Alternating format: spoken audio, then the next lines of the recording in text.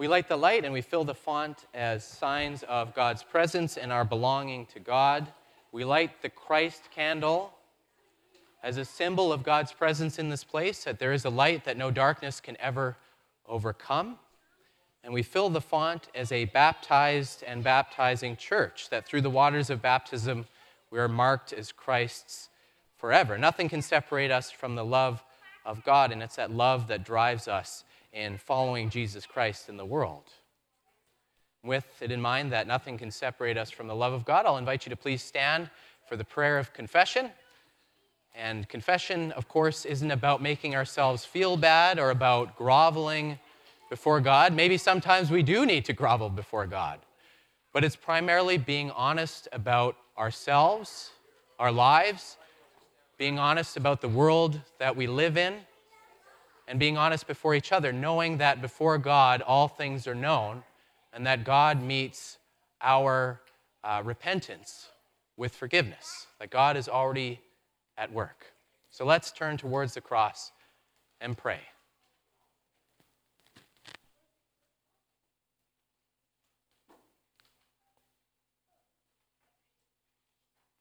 Lord, in the beginning, your breath hovered over the deep, and you brought life.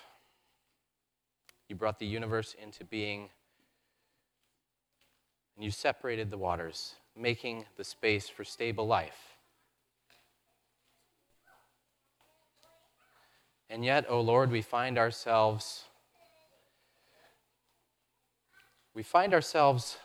looking for land. We find ourselves looking for a safe place to be and stay, but preferring to wade in the deep waters, the deep trouble. Gracious God, rather than reaching out to those who are in need, we prefer to turn in on ourselves. And sometimes when we reach out, we do it to justify ourselves, to you, to ourselves, and to others. We pray, O Lord, like the waters of baptism, that you fill us with your mercy and your forgiveness. We offer up those things to you that we have done and left undone in the silence of our hearts.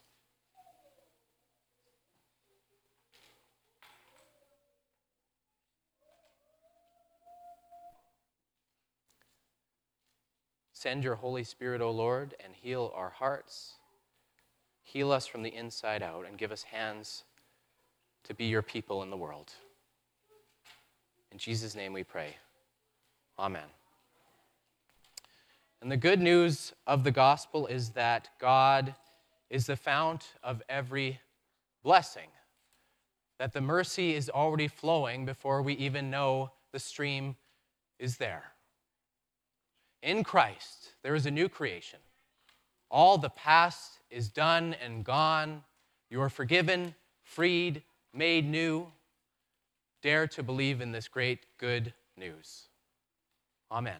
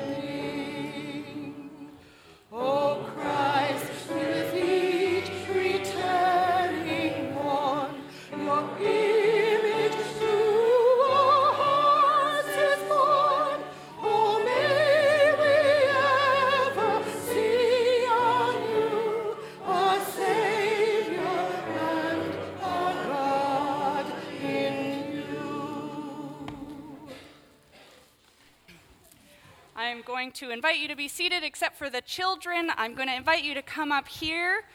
And today, For children's time, I need a circle so that everyone can see what I'm about to do. So if we can make a circle, now look it, you're putting yourself in the middle of the circle. Let's make a nice big circle. Yep, there we go. We're doing well. Yep, hello. Hi, everyone. Ooh, there's more coming. Excellent, excellent. Okay. Now, when Jesus was alive and walking around, he taught people. And he taught people using stories. Does anyone know what those stories are called? Legends. That's one word for it, yeah, but there's another word I'm looking for, and it starts with a P. It's in the Bible, yeah. It's a big word. Do any of the grown-ups know the word I'm looking for? Parable, that's right. The grown-ups are awake this morning. And so Jesus taught these stories. And there was one day where he was teaching using a story. And so I need everyone to stay where they are, but still look. But I just need no fingers and no coming together, okay? So I need a big space in the middle here.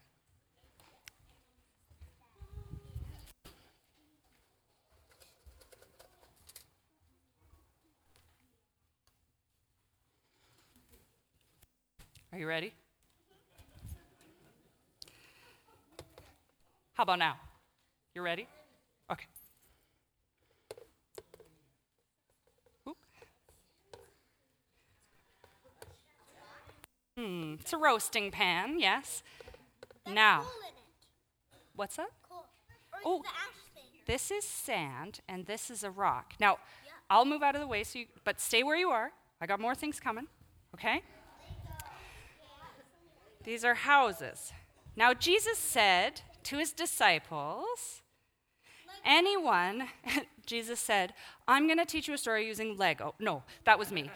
Jesus said to his disciples, anyone who hears the stories, the parables that I teach, and puts them to good use in their life, changes their actions because of the stories I tell, is like the person who builds their house on solid rock.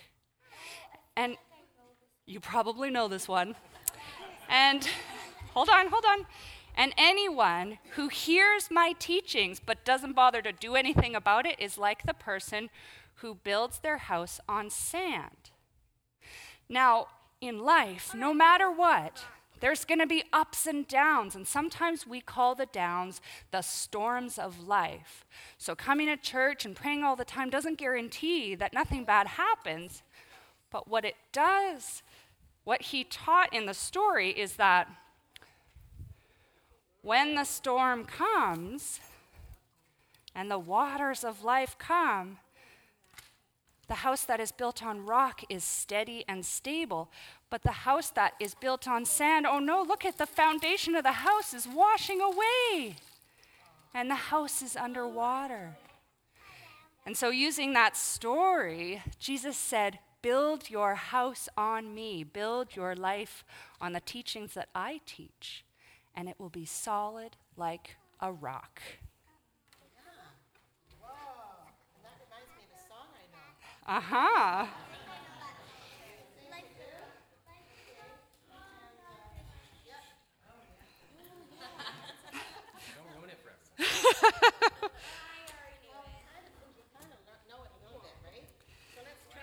Okay, everybody standing up. And all the kids who know the actions already, you can help the other kids and also the congregation. And those big kids up there are going to do the actions too, right, kids? Okay. Could we have a nice big loud note there, Donna? Okay, ready? Everybody ready? Okay, like a rock. Like a rock, God is under our feet. Like a starry night sky, God is over our head. Like the sun on the horizon, God is ever before. Like the river runs to ocean, our hope is in God evermore. Like a rock,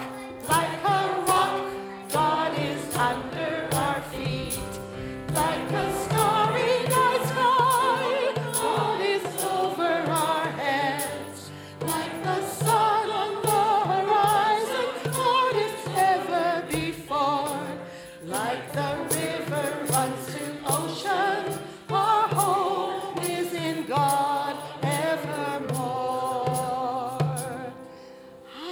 was great, kids. Look at how many of you could do the actions already. And we'll do it again next week. Yeah. Come along with me.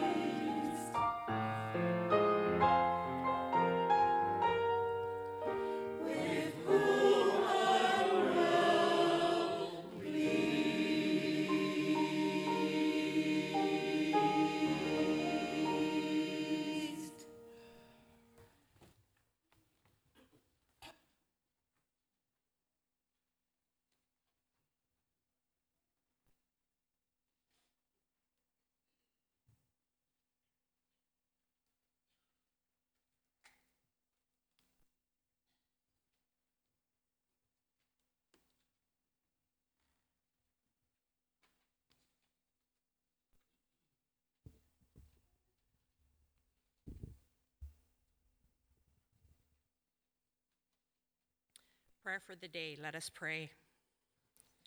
God of heaven and earth, we gather in the name of Jesus to hear your holy word and to be immersed in your spirit. Speak to us with grace and truth and pour out your love upon us so that this temple may resound with joyful shouts of glory through Christ our Lord. Amen. Our reading today is from the Good News according to Matthew, chapter 7, beginning at verse 21. On that day, many will say to me, Lord, Lord, did we not prophesy in your name and cast out demons in your name and do many deeds of power in your name? Then I will declare to them, I never knew you. Go away from me, you evildoers. Everyone then who hears these words of mine and acts on them will be like a wise man who built his house on rock. The rain fell, the floods came, and the winds blew and beat on the house, but it did not fall because it had been founded on rock. And everyone who hears these words of mine and does not act on them will be like the foolish man who built his house on sand.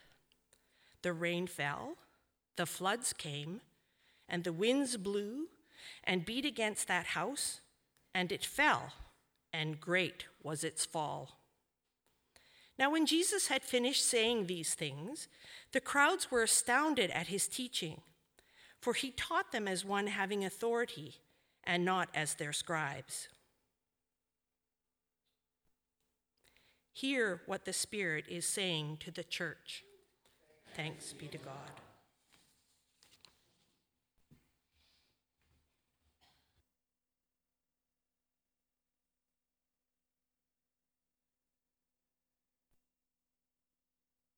Let us pray.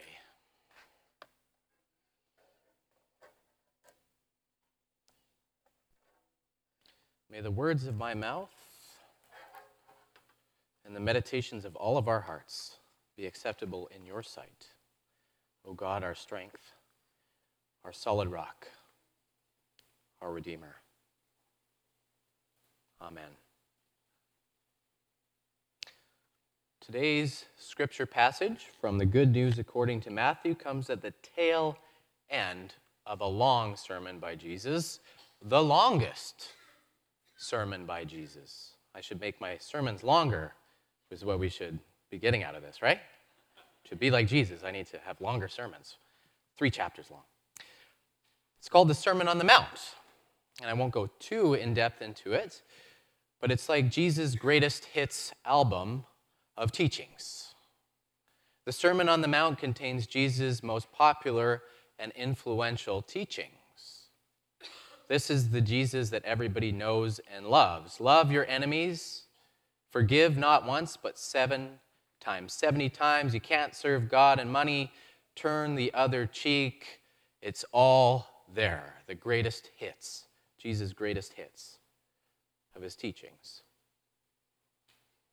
This is often thought of as the essence of Christianity, the Jesus we all know and love. This is the Jesus that captivates us. And yet, no doubt today's passage has some of us scratching our heads, pointing out that here Jesus sounds decidedly un-Jesus-like. Jesus is known as being Mr. Non-Judgment. In fact, earlier in this chapter, Jesus even says the words, "Judge not, lest ye be judged." So it's surprising that Jesus begins this chapter with harsh words of judgment, or this passage, sorry. Not everyone, Jesus says, not everyone who says to me, Lord, Lord, will enter the kingdom of heaven, but only one who does the will of my Father in heaven. On that day, many will say to me, Lord, Lord, did we not prophesy in your name, cast out demons in your name, and do many deeds of power in your name? Then I will declare to them, he says, I never knew you. Go away from me. And just to rub it in, you evil doers. Here, Jesus paints a picture for us of the end of time, when all history is laid out in a way that will make complete sense, when our lives can be judged from the vantage point of eternity rather than our own limited perspectives. Some folks spoke pious words, Jesus said. Lord, Lord. They laid on the Jesus real thick. They also prophesied. They cast out demons, performed powerful signs for people. These are like spiritual superstars. Everyone could see what God was up to with them. And yet at the entrance to God's kingdom, where heaven and earth come together, finally Jesus turns them away. Like, do I know you? And he slams the gate shut. That sounds pretty harsh, to be honest, not very Jesus-sounding. But in the previous chapter, Jesus warned his followers against false prophets, against people who come in Jesus' name and teach in Jesus' name, but end up being, quote, wolves in sheep's clothing. On the outside, these folks may look good, but their appearance hides their true intentions, which are often dangerous. It's hard to see past the appearance because they're all about appearances. But Jesus says you can judge them the same way you judge a fruit tree. You can't tell just by looking, but good trees produce good fruit, and bad trees produce bad fruit. You will know them by their fruit, Jesus says. So basically, the people Jesus slams the door on, pretends he doesn't know, which is pretty harsh, like, whoa, are folks whose faith is all surface. What seems to bug Jesus here, what seems to morph non-judgmental, mercy-extending, forgiveness-preaching Jesus into door-slamming, pretend he doesn't even know you, Jesus, is when we profess with our mouths our undying love for him, showcasing our deep spiritual knowledge and maturity, do great acts of religious devotion, day after day, but remain fundamentally unchanged on the inside. I imagine this is the kind of thing that made Gandhi once remark, "I like your Christ. I do not like your Christians, for they are so unlike your Christ."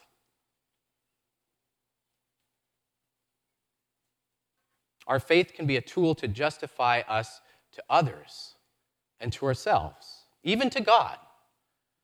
And when we think we've earned our box seats in the New Jerusalem, that we're in with God, when we get there, Jesus closes off the velvet rope. He can't even find our names on the guest list. Because there's one thing Jesus can't seem to stand is a faith that's all for show. Like I said, it's harsh, right? But it might also make some of us feel pretty good too, though. I mean, it makes me feel good anyway. All those pious, religious hypocrites finally getting their due. Yeah, tell them, Jesus, just desserts and all that. Feels good. Feels good until you read the next part. Everyone then, Jesus says, everyone then who hears these words of mine and acts on them will be like a wise man who built his house on rock. The rain fell, floods came, washed out the house, or didn't wash out the house. The house didn't fail because it was founded on rock. And everyone who hears these words of mine and doesn't act on them will be like a foolish man who built his house on sand. The rain fell, floods came, winds blew, and that was that. Jesus sets up two types of people. I mean, all people are kind of a mix of these in some way, but both groups hear his words. But the first are people who hear his words, then do what he says, and the second are people who hear his words, then don't actually do them. Hearing and doing's like building your house on a strong foundation that'll hold up to the worst Mother Nature can throw at you. But if you hear and fail to actually respond, you're like the guy who built his house on sand. Everything might seem fine and dandy until the inevitable storm hits. The sand will wash you away, leaving you with no option other than to be washed away with it. First, Jesus called out bad trees producing bad fruit. And now he's calling out trees that produce no fruit at all. First, Jesus closed the kingdom's door on a superficial faith, a faith that's all about appearance, all about self-justification without deep transformation. But this parable shows us something equally as dangerous,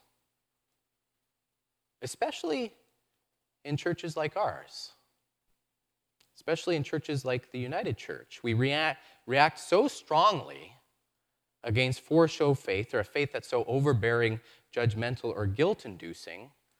It's the reason why many of us are here and not at churches elsewhere. We prefer, and rightly so, I think, the God who doesn't measure us by our outward acts, but meets us with love first and foremost. But the danger we face is that God for us can be like a doting grandparent,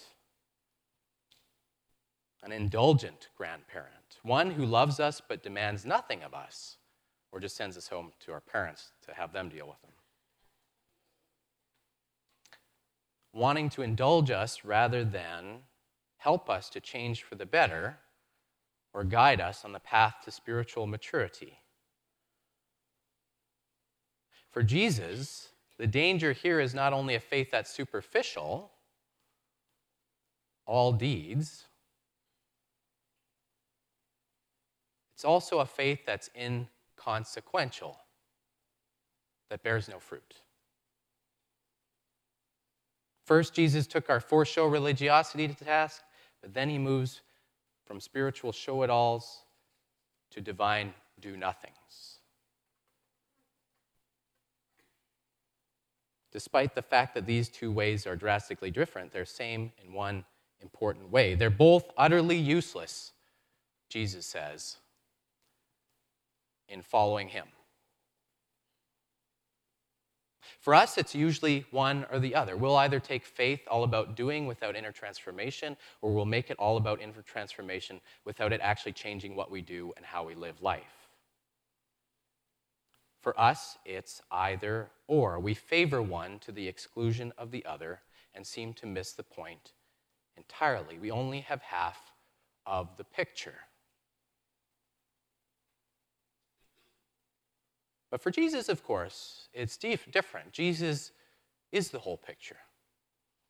Jesus is a full human being. He represents our full humanity, what it means to be human. When Jesus finishes his greatest hit sermon, the people are blown away. The crowds are astounded at its teaching, it says, and they're astounded not just because he's handsome, a good speaker, he knows like the TED Talk format inside and out. The crowd's blown away, it says, for he taught them as one having authority and not with their scribes. Not as their scribes. As one having authority, not as their scribes. Not like the teachers that everybody knows. I love how Eugene Peterson puts it in his Message translation. He puts it like this. I love it. When Jesus concluded his address, it says, the crowd burst into applause. They had never heard teaching like this. It was apparent that he was living everything he was saying. Quite a contrast with their religion teachers. This was the best teaching that they'd ever heard. He was living everything he was saying. This point is the key. See, with Jesus, one of the reasons why he was and still is so compelling and why he's unlike so many religion teachers is that for him, there's no difference between his inner spiritual self and his outer actions. God's will and his actions are perfectly aligned. They are in tune. But the thing is, we don't just believe it was a matter of Jesus just working really hard at it, trying more, though trying's not a bad thing. This perfect alignment is the result of God touching down in Jesus, and that his life was and is a perfect conduit for God's mercy and grace from here through here. Flows in and out. So where we're either or people, one or the other, Jesus' words, his thoughts, his inner life and actions are intertwined. One single movement. Up here, down, through here.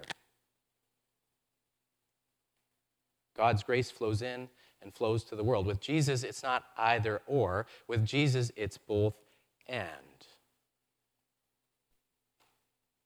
And Jesus shows us what a full human life looks like. So here's the challenge. Now that I've beat us all on the brow enough, here's the challenge. Each of us is a mixture of both in some way or the other, but we're usually lean towards one way.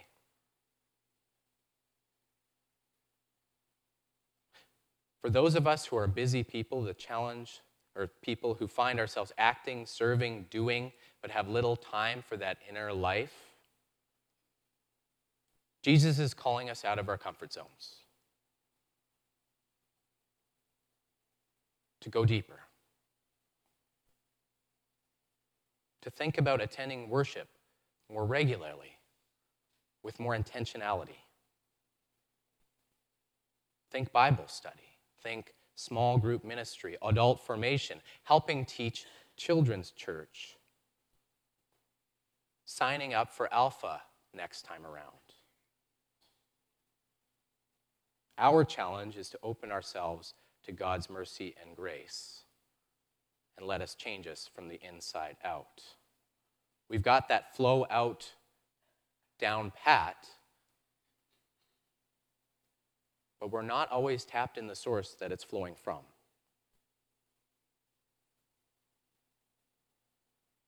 And for those of us who find ourselves hearing, most often basking in the grace of God's love and mercy, but find ourselves coming up short in the doing department,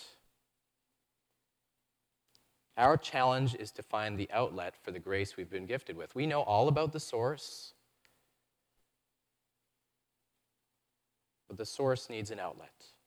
Start small. Greeting on Sundays, helping with coffee, or finding another church ministry that'll help make our community of faith better. First step.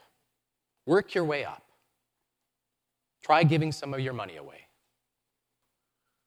You can give it here or elsewhere, but try giving some of your money away. Just give it away.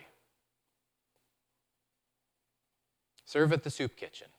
Drop in our pantry. Find a way to connect with people face to face inside the church or outside, because as the Pastor Bill Eastham likes to say, grace comes to us on its way to somebody else. Our challenge is to receive God's love and let it flow through us and into the street.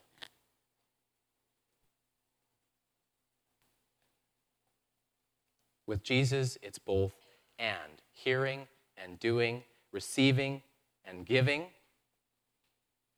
This is the pattern he sets for the Christian life, the whole human life. Without both, we can never experience the true joy of full life, eternal life, here and now. But whether you find yourself a hearer first or a doer first, know that it always begins with God. Grace comes, then gratitude. As Anne Lamott likes to say, God comes to us where we are, but God will never leave us there. Like the parable says, Christ is the rock in the storm, the one who is always there and already there for us to stand on, giving us the sure footing to build a full life onto. So, I pray we are given the courage to stand tall, the wisdom to ask that we may receive, and when we receive, the willingness to give it all away. And for this, thanks be to God. Amen.